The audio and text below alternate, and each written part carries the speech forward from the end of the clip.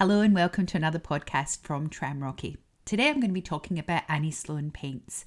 I first heard about these a couple of years ago, and they are a UK based paint specifically designed for painting furniture, but there's lots of other things that you can do with them as well.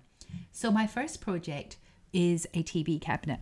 The TV cabinet was a pretty awful yellowed pine colour, the sort of colour that you would throw out on the verge because it just doesn't go with anything in today's modern sort of furniture look.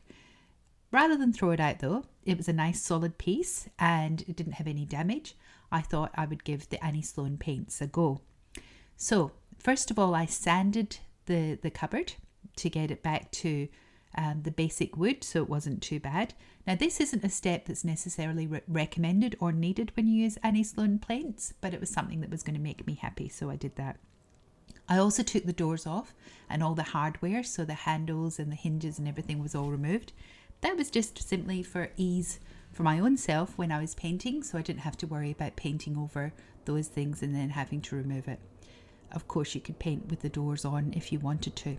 So I sanded it with a sander and then I undercoated using the British Paints 4-in-1 undercoat. I let that sit for 24 hours and then I put my first coat of the Annie Sloan paints on, and I was using Oxford Navy for this project. I'm trying to get a Hamptons sort of look into my lounge room, and so I'm sort of thinking of the colours of the ocean, the beach and those sorts of ones. So the Oxford Navy really ties in well with that. So when I opened the tin of paint, it's much thicker than normal paint, I would say. And it's more sort of gluggy, if you like. But it's also much denser than normal paint in terms of colour. So even with the first coat on top of the white undercoating, you were already getting that really luscious Oxford Navy colour coming through. So I was really pleased with that. It has pretty good coverage. Again, you don't have to leave it for 24 hours to recoat, but for my own self and also for time-wise in terms of doing the painting, I decided that I would leave it for 24 hours. And then I recoated with the second coat of the Oxford Navy. By this point, the cabinet was looking magnificent. I was really, really pleased with the result. When I went back into Mon Petit Palais Designs in North Perth, I wasn't 100% sure, to tell you the truth, if I wanted to go with the lacquer or if I wanted to go with the wax. Having never used wax before, I was a little hesitant as to how much of a surface this would give and whether it really would be sturdy enough to stand up to the types of rigour that this cabinet was going to be exposed to. The lady in the shop convinced me to try the wax, and so I came home with the clear wax. Now there are quite a lot of different waxes you can get. However, you always start with the clear wax. So the clear wax goes on first, and then if you want to buy a white wax or dark wax or something to enhance the colour or to give to pick out some of the details on the piece of furniture, then that's something you do after the clear wax.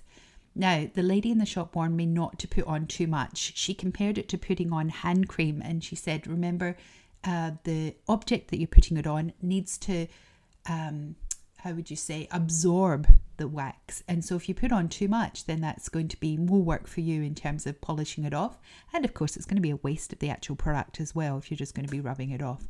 So you put it on finely, but not too finely, because you want it to go into the thing, and you'll find that it's almost drinking it up as you're putting it on. I think as well, it was a cool day when I was doing it, but it wasn't really cold. But I think maybe if it was really cold, you might have to warm the wax up a little by maybe putting it in some warm water or something. So I just got a cloth. I didn't have a particularly detailed Annie Sloan brush or anything like that for this project, and I just put it on cloth and it came up lovely. And so overall I was really happy with the results of the Annie Sloan paints. Of course, this isn't an advertisement, it's just me trying something and just talking about the results.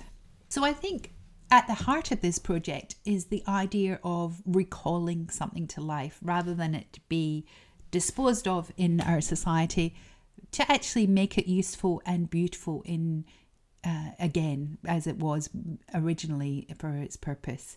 So I think this is why these sorts of projects really appeal to me, because it means that things that are going to be thrown out can be reused. And I think that people need to consider this. We live in such a disposable society. We have planned obsolescence. We buy products that the companies have already decided are going to have a certain shelf life. And it just seems a crazy way to live when we're constantly working to buy products that we're going to need replaced in 2 or 3 years. And it's sad, really, when you think in the past, when people got married and they got their furniture, that furniture was going to be their furniture for life. And one, it was well made and solid. And two, people cherished that furniture. They would polish it and take care of it and really pay attention to their goods. And I think that's what I want to be thinking about, is how we pay attention to our things in our lives. If that thing is in our lives and we're not paying attention to it, one, does it need to be there? Or two, should we rethink our purchases instead of impulse buying or going out and buy things? Think really carefully, what sort of place is this thing going to have in my life?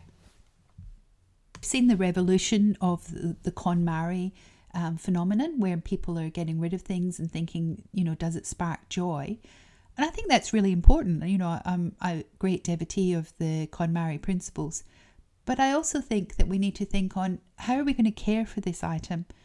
KonMari does talk about the laying on the hands, where you put your hands over your goods, and especially like your clothes and things like that, and really put the love into it.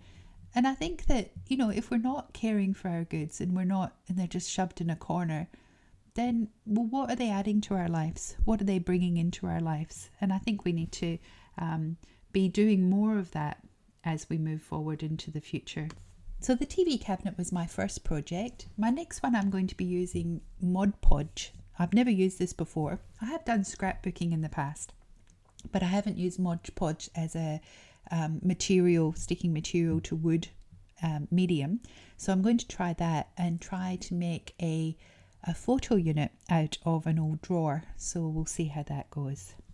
All right, that's all from Tram Rocky today. Hope you have a wonderful day. Thank you. Bye-bye.